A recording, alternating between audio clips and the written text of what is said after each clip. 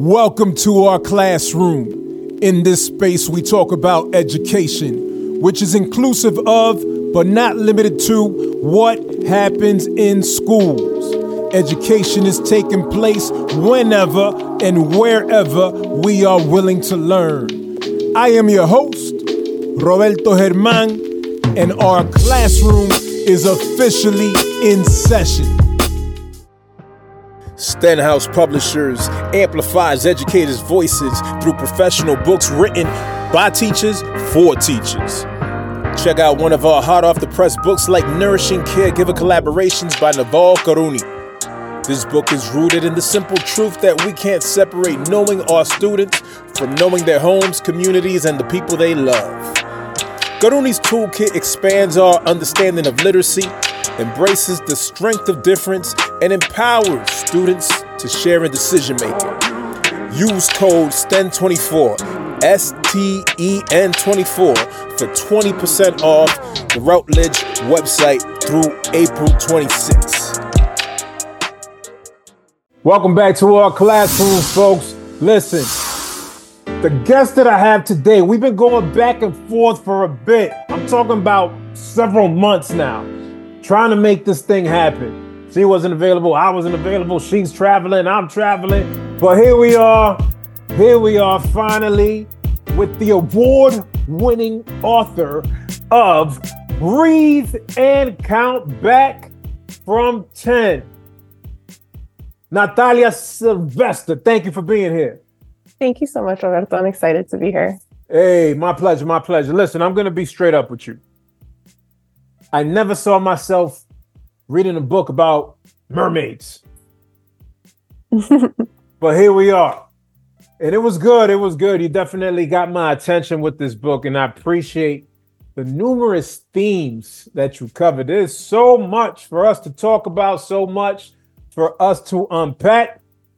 And one of the central themes in the book revolved around some physical challenges, particularly as it relates to the main character, Veronica Vero, having hip dysplasia.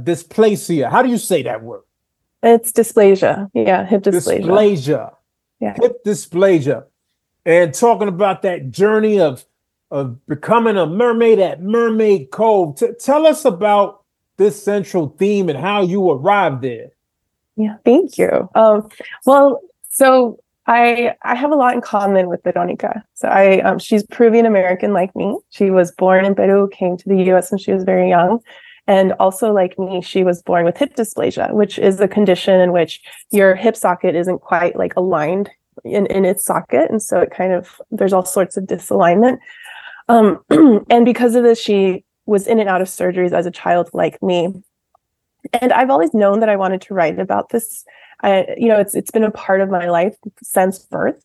And I just never knew like what the story that I wanted to write it in, like what story, what shape would it take? And a lot of times when I'm writing, I think a lot about particularly if I'm writing about things that might be hard or might be like layered in terms of maybe having hardship, but also having joy. I try to lean into the joy. And so I kept coming back to this idea of mermaids because when I was young, I wanted to become a mermaid. That was like my dream. And I thought, well, if I can give this character something really deep, like this deep dream that I can very much relate to, then I can have her, I can know her dreams like somewhere deep in my bones, and I can get to know her in a way that like we'll understand each other. And so that's really how I arrived at this story about Veronica. She lives in Central Florida in a town that has an attraction called Mermaid Cove, where professional performers dress up in tails underwater, and they do all sorts of underwater choreography, and they're world famous. And there is an opening for a new mermaid in her town. That's the summer before her senior year of college. And Vero wants to audition, but the only problem is that her parents are very overprotective of her, both in terms of her disability and, what they think she can and can't do with her body. But they're also very overprotective of her in general. So this is also a summer which a cute new neighbor moves into her apartment complex, and Vero is crushing really hard, and her parents are also very strict about boys, and really it becomes a summer of her wanting to make decisions for herself on her own terms, both in terms of chasing her dreams, in terms of her sexuality and her love life, her kind of stepping into her own as a woman who has this whole future ahead of her and wants to be the one making the major decisions in it. Yeah, there was a lot of tension there. Tension between Vero and the parents, and her navigating her physical disability, not just with the parents, but with how others viewed her.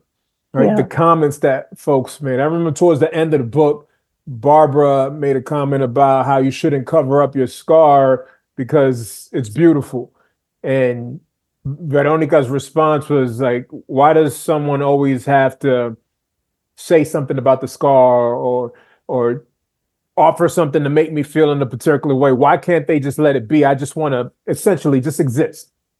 Yeah, because I think that, well, Vero has experienced two things with regards to her scars, and also with regards to like how she walks, and she has a limp, and she is always self-conscious about her body, but particularly with her scars, she's heard both sides of it. People have looked at it like it's ugly and really kind of in horror, and then other people might say like, oh, but it's beautiful, it's a battle scar, and really she just doesn't want it to be either. She is like, not everything has to be a war. Like, my body isn't a war ground to be waged, right? And but also it's not horrifying, it just is, and that's really what she wants, is to be allowed to exist without this outer gaze making all these judgments. I was drawn in to the book for a number of different reasons. I live in Central Florida. I'm in Tampa. I haven't been to what is it, Wishiwashi? Yeah, Wikiwachi, you're right there. Wikiwachi. So Wikiwachi definitely inspired Mermaid Cove. So I haven't been there yet, but there's a friend who has been there several times. It's their favorite place to go. She has like 6 kids, and she's told me about it, and I'm eager to go and bring my kids there. And now after reading the book, I'm like, when we finally go, I'm be like, yo, where the mermaids at? Where the mermaids at? This is Natalia's spot. But also that Alex moved from Houston, and I've only been in Central Florida. I've been in Tampa for 2.5 years, but we moved from Texas. Oh, I did too. Oh, really? Yeah. Well, I think you were in the Rio Grande Valley, which is awesome. I know a lot of people over there.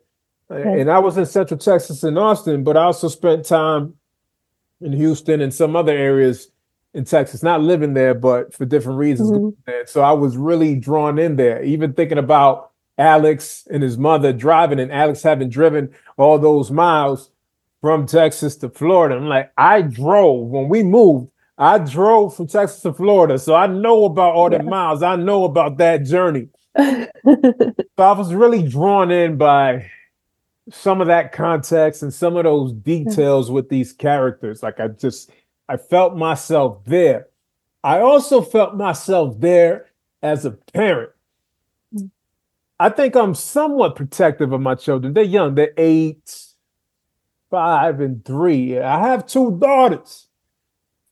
Just like the father in this book had 2 daughters. So there's things that I can relate with. I'm like, yo, these are my girls. These are my babies. I'm trying to keep them there as long as possible before it's time to release.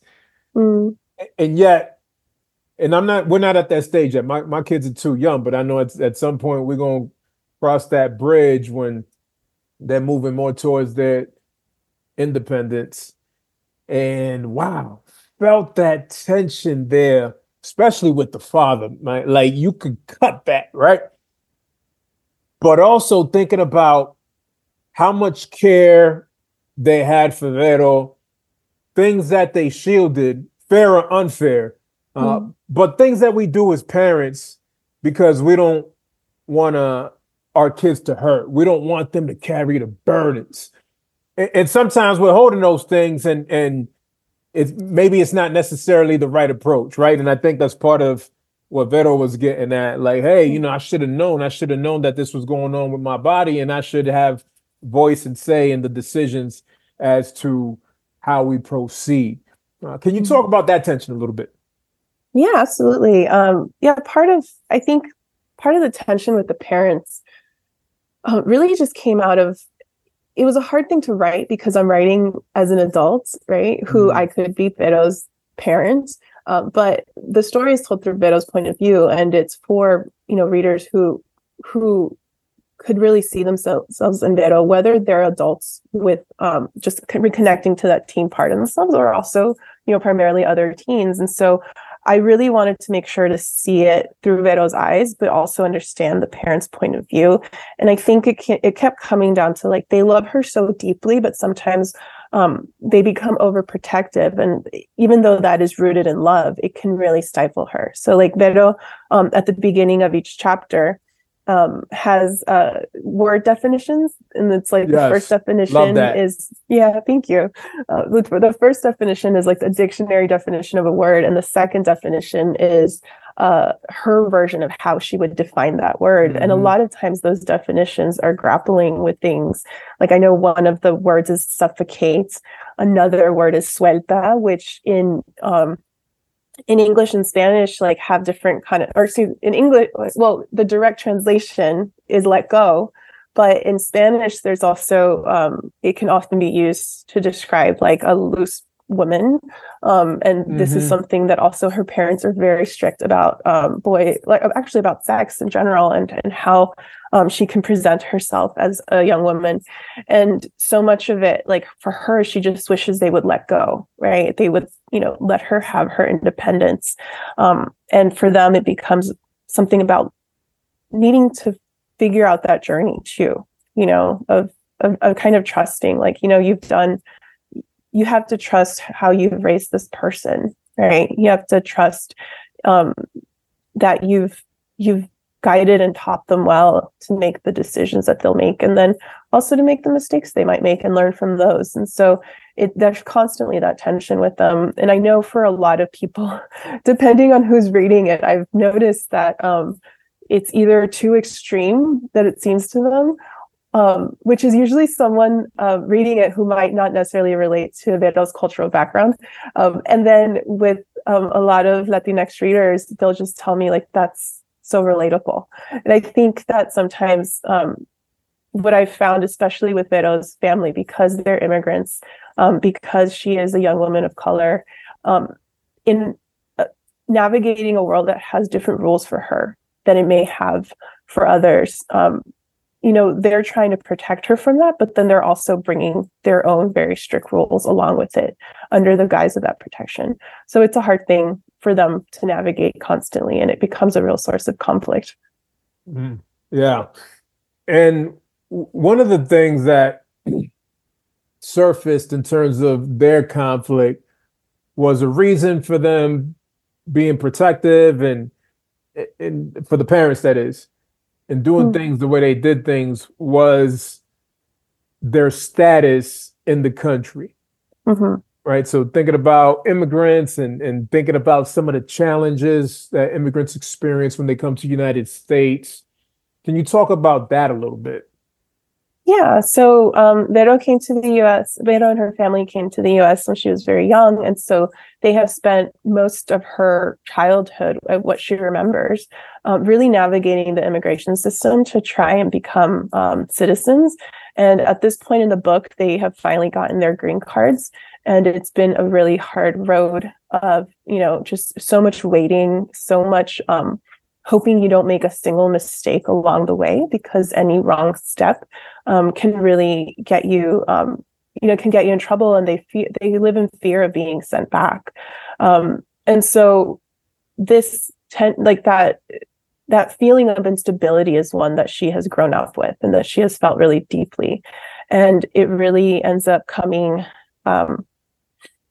coming to light, I guess, when she decides she wants to become a mermaid at Mermaid Cove, because it comes with all these different forms. It comes with her having to present her social security card. It comes with her having to sign liability waivers, and she knows her parents wouldn't go for it. And so I'm not going to spoil it, but the thing I think, for me, this idea of paperwork ended up being really a really big part of this book, in terms of the tension and the hardship that can come with that when you're an immigrant, when so much revolves around this idea of los papeles. What's going to happen if we don't get our papers?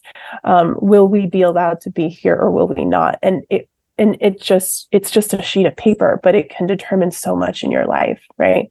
And so this idea of record keeping, for Vero, is just, it really it determines whether she's going to be able to chase her dreams, and in terms of her own body, how it relates to her disability. Like, there's one passage where she reflects on the power that record keeping has had over her body her whole life, not just in terms of immigration papers, but in terms of like doctor's notes, in terms of x-rays, in terms of prescription orders.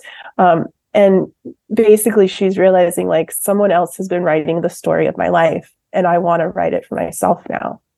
Right. That's powerful. That's powerful. It's important for folks to take control of the narrative. It's important for folks to tell their stories, for folks to feel like they can lean into all that's impacting them. And we see that with Vero. And the story delves into her quest for control over her life, and it makes me wonder about how you went about developing the character, developing the plot, and maintaining authenticity for each of the different characters, right? Like, you felt the authenticity of Alex's care and empathy for Vero, but also the authenticity of his own struggles, particularly as it relates to depression and in the divorce of his parents. And I think that many can relate to that. Many can relate to having experienced divorce. Many can relate to having bouts with depression. Why did you choose to also address some of those themes in your book? Yeah, so it's twofold, because often when I'm writing in the first draft of a book, I'm just listening to the characters. So it was really truly Alex who, one day I'm writing him and I realized, oh, Alex has depression, and this is part of his story, and it's been going on ever since his parents divorced, and probably long before, actually, and they haven't always known how to help him, right? Because I think that when we're talking about disability, we often think about the different kinds of disability. Some are more visible than others, and depression is not as visible as something like that Vero deals with, which is more physical and evident as she moves through the world. Once I realized going into it, like, okay, so this is who Alex, this is part of this layered existence who Alex is, right? It just made a lot of sense to me, and it was about just listening to him. There are, like, depression is a topic very close to my own heart and my own life, and I really just wanted to write with as much understanding and compassion as I could for both of these characters. And I ended up having them lean into each other to find that, to really see each other and hear each other, because even though their disabilities are very different, there are places where they can overlap. With Vero's, it's actually not very uncommon for a lot of people with disabilities to also have mental health issues, because if you live like Vero does with chronic pain, or like Vero does with, like, not always feeling heard in the needs of her body, something like depression or anxiety could come up as well, right? And similar to that, I think it's why Alex understands her so well, is that she can see her struggles and not feel the need to invalidate them, and not tell her, oh, it's all in your head, like he has heard many times in his own life. So that was really important to me. And it's interesting because I originally wrote the love interest in the very first draft. And I wouldn't even call it the first draft because it was the first chapter I was trying to write. And then I rewrote it. And I was like, this isn't working and this isn't working. And it was because the first time I was writing this chapter of them meeting, he actually made her very uncomfortable by looking at her scars and asking all these invasive questions about it. And I realized, like, I don't want her love interest to be someone who is already coming from this like toxic place and this place of making her feel less than. Like, I felt like she deserved to feel loved and whole, in her whole self. And it doesn't mean that she had, like, I'm not trying to erase those experiences because she's also felt, dealt with other horrible experiences that show up in the book but aren't in the foreground. Like, they're not the point of the book, they're part of her experience. But in terms of like the relationship that she has that is more spotlighted in this book, I wanted it to be something that made her feel good and that made him feel good, and that they can come together without it being this like conflict ridden thing, because they already have enough pain and conflict in their own lives. And I thought there would be something really beautiful in them being able to see each other and support each other through that. That's good. That's good.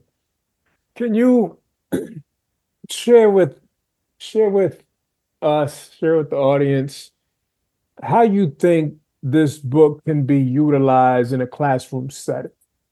Yeah, there's a few ways actually. And I found one of the ones that I've like when I've done visits, I talk a lot about language because Vero is she's very obsessed with language, and it's why she does these dictionary definitions, right?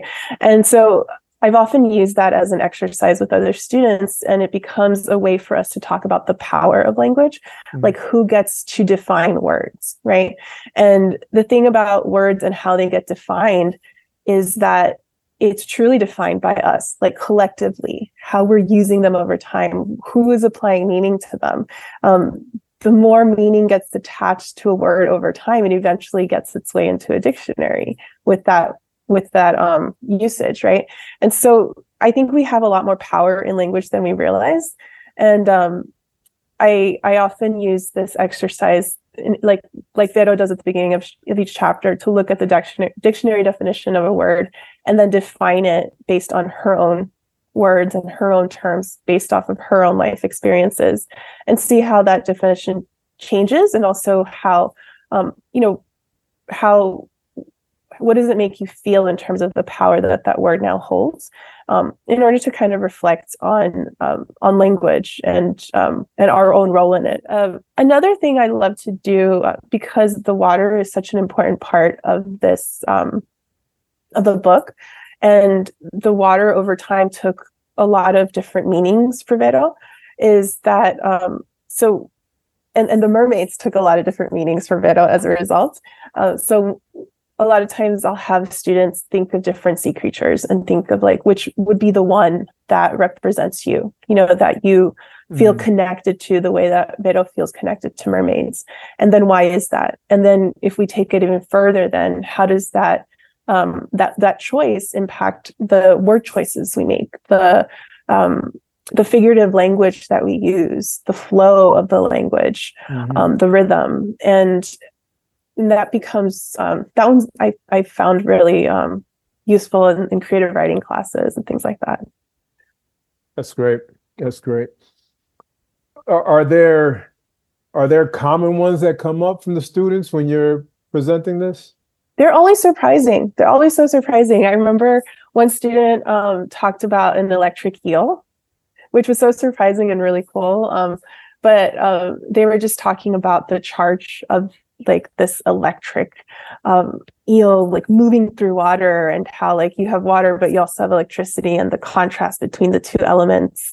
And then I think somebody talked about, was it a narwhal, which before writing this book I never realized was a real thing. I always thought it was like a make-believe creature, but it's not. So yeah, there's just so many different ways to approach it. Other students actually created their own creature entirely. So they're now creating their own mythology, which I thought was really cool. And we talk about origin stories because, Vero talks about her own origin story as well. And so there's a lot of different directions that we often go with it. Yeah. You know, I noticed a few times in the book references to the birthplace that you're not familiar with, that Veto's not familiar with, and then, you know, Florida, the home that Veto knows. And I sensed the character working with that tension. Can you bring me in there? Because as a Dominican American who was born in the United States, I think I've experienced that tension also, in terms of Dominican Republic not being my birth home, but being my heritage, right? It's the home of my parents. So there's a connection there, and yet still I'm like, guys, there's so much that I don't know, and I'm a lot more familiar with things over here, even though I've spent time over there. So can you talk about that? Yeah, thanks for bringing that up. I think you know, a lot of times when we come from an immigrant background, whether we're first generation, second generation, regardless of our birthplace, like we do feel that constant push and pull, because there's a place that you are from, and then there's the place that shaped you and made you who you are, and they're not always the same places. And one of the things that ended up being a guiding image for this book was really the idea of hip dysplasia in general, right? Like I mentioned, it's like you're not quite, like your joint isn't quite fitting in the way that it should. And I remember there was a day when I was like, I felt that way my whole life. As an immigrant, I have felt displaced, right? I have felt out of place. I have felt like I'm not quite fitting in the way I should, and that I am like out of alignment, essentially, in the way that my joints are, the way my skeleton, my spine as a result. And this is also the case with Vero, as I think it's also the case with a lot of us who come from immigrant backgrounds, when we might not have the physical connection to the place that we're from, whether it's because we haven't been able to go back, or whether it's because we've just gone, you know, we haven't grown up there, maybe we visited. And then the place that has shaped us become two places, and they don't always fit together in the way that maybe we see others fit. And so a lot of people, like here in the US, will always ask, where are you from? And then, as if we're not from here. And then if we have the chance to go back to our birthplace or our home country, they'll also kind of joke like, oh, la americana, right? And so it makes you just feel a bit fractured. And so this is really like, that was the idea I was working from with Vero, is that she feels very fragmented and out of alignment all the time. And she has to arrive at a point where she realizes like the power of how whole I am, or the idea of how whole I am, isn't going to come from somebody else's idea of me, isn't going to come from someone else's stamp of approval. It has to come from me, you know? And so for her to arrive at a place where she's like, you know, even if I am of two places, that doesn't have to mean I'm fractured. It could actually mean that I'm beautifully whole. Like all of these pieces are part of me and make me complete. And I think that's something that took me quite a bit of time to learn as well. That's good. That's good. I like the way that you made that work. You know, there's a natural flow there between the hip dysplasia and the fragmentation there, and then the fragmentation with, you know, the birthplace and the place that I grew up. And so I appreciate the craftiness of your art with bringing the words together and making it flow in a way where it connects with that central theme. And I also appreciate your courage in telling your story and developing these characters in a way that draws us into conversations and content that perhaps is not necessarily the norm, right? Where we're talking about a character that's dealing with a physical disability, with hip dysplasia. I didn't even know what hip dysplasia was until I read this book. A character that is experiencing surgeries and rehabilitation, right? These things that, right, you could feel. I read that and I'm like, oh man, I feel the pain. Like I've been through a surgery. I know the pain of a surgery. It wasn't for my hip, but nonetheless, a surgery. And that was when I was, what, 14, 15 years old. I could still, when I think about it, I'm like, I still feel that pain. Yeah. Yeah.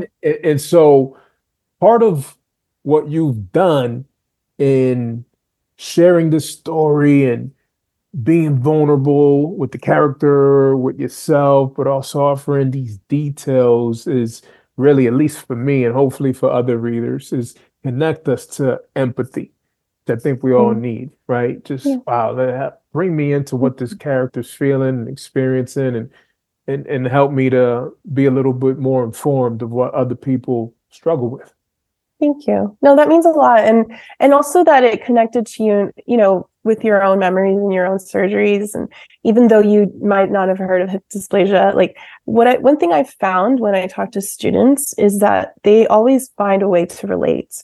And particularly with disability, which disability is something that affects so many of us, and yet we don't often talk about it, because part of the conversation around disability that I think that many of us disabled people are trying to move further along is really to get rid of the stigma and the silence that's attached to it. A lot of times we even internalize this idea that to voice the needs of our bodies and the ways that, let's say, maybe if we have chronic pain or if we need like attention or accommodations, that we feel it might be a burden to others, right? And that's something that we need to break through, because it's really about just advocating for ourselves. And the more we advocate for ourselves, we're also advocating for others by normalizing this idea that, like, most of us at one point or another will deal with some sort of disability. And what I found is with students is that, like, a lot of times they'll tell me, like, you know, I had a surgery once, or maybe they also deal with anxiety or depression, or, I remember one student talking about their own scars and the ways that they related to how Vero deals with, you know, all the questions and feelings that she has about her scars. And I just think that it shouldn't be surprising, but sometimes it is, because we all live in a body, you know, and our bodies are also different. And even talking about the ways that the hip dysplasia is like a metaphor for how Vero walks through the world, you know, as an immigrant. A lot of times I've found that students can feel empowered to then write about their own bodies, right? And again, on their terms, and how that what is below the surface, like that Vero deals with, like, all her dreams about being a mermaid and all her like all the ways that she just doesn't want to be seen as like one thing, then can get reflected above the surface, and that we find parallels between the two. And so that's something that I love to talk about with students as well, because it's always so surprising, not just how unique their journeys are, but also how much they can interlap and find in common with one another. That's real. So let's shift a little bit. If you had the opportunity to have lunch with anybody, dead or alive, who would it be and why? Oh God, this was such a hard question. I kept coming back to, and I think it's because recently I've really been wondering a lot about my family history. And I think it would be my grandfather. He passed away in 2018, and I was, you know, I feel very lucky to have had him around as long as I did. But he also has such a history that I wish I could know more about. Like, he played in the Olympics for Peru. He played basketball, you know, and that's my sport. Right? Yeah, right. And it's just like, and I got to hear a little bit about it, but it's never enough, you know, and not just that, but just all sorts of things, like what must have seen the history of the world that he saw. Like, what was it like through his eyes as a Peruvian son of Italian immigrants, you know? So I just wish I could get those moments with him. Wonderful. What's your message of encouragement to our audience? Yeah.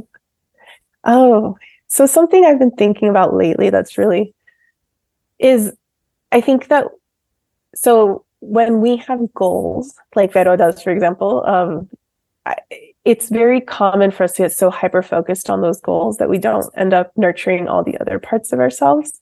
And so something that I've been coming back to lately is just to not be afraid to nurture all the different parts of yourself as a whole person, rather than as someone who is trying to have X goal, whether it's career, whether it's school, whether it's, sports related, anything really, like, because the more that that you're nourishing yourself as a whole person, like that's also going to serve your dreams, but there have been times in my life when if all I focus on is my writing and nothing else, the writing actually suffers, because then the part of me that's also like a wife and a daughter and a sister and an aunt and a friend and, a plant obsessed dog person, all these different parts of me that they're not like being nourished.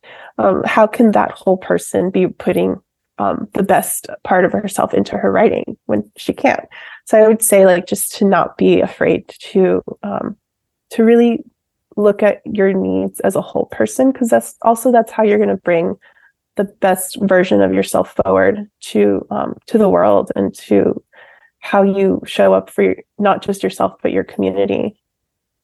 Thanks for sharing. Oh, thank you. Where can folks follow you? Yeah, so I am on Natalia Silv on Instagram.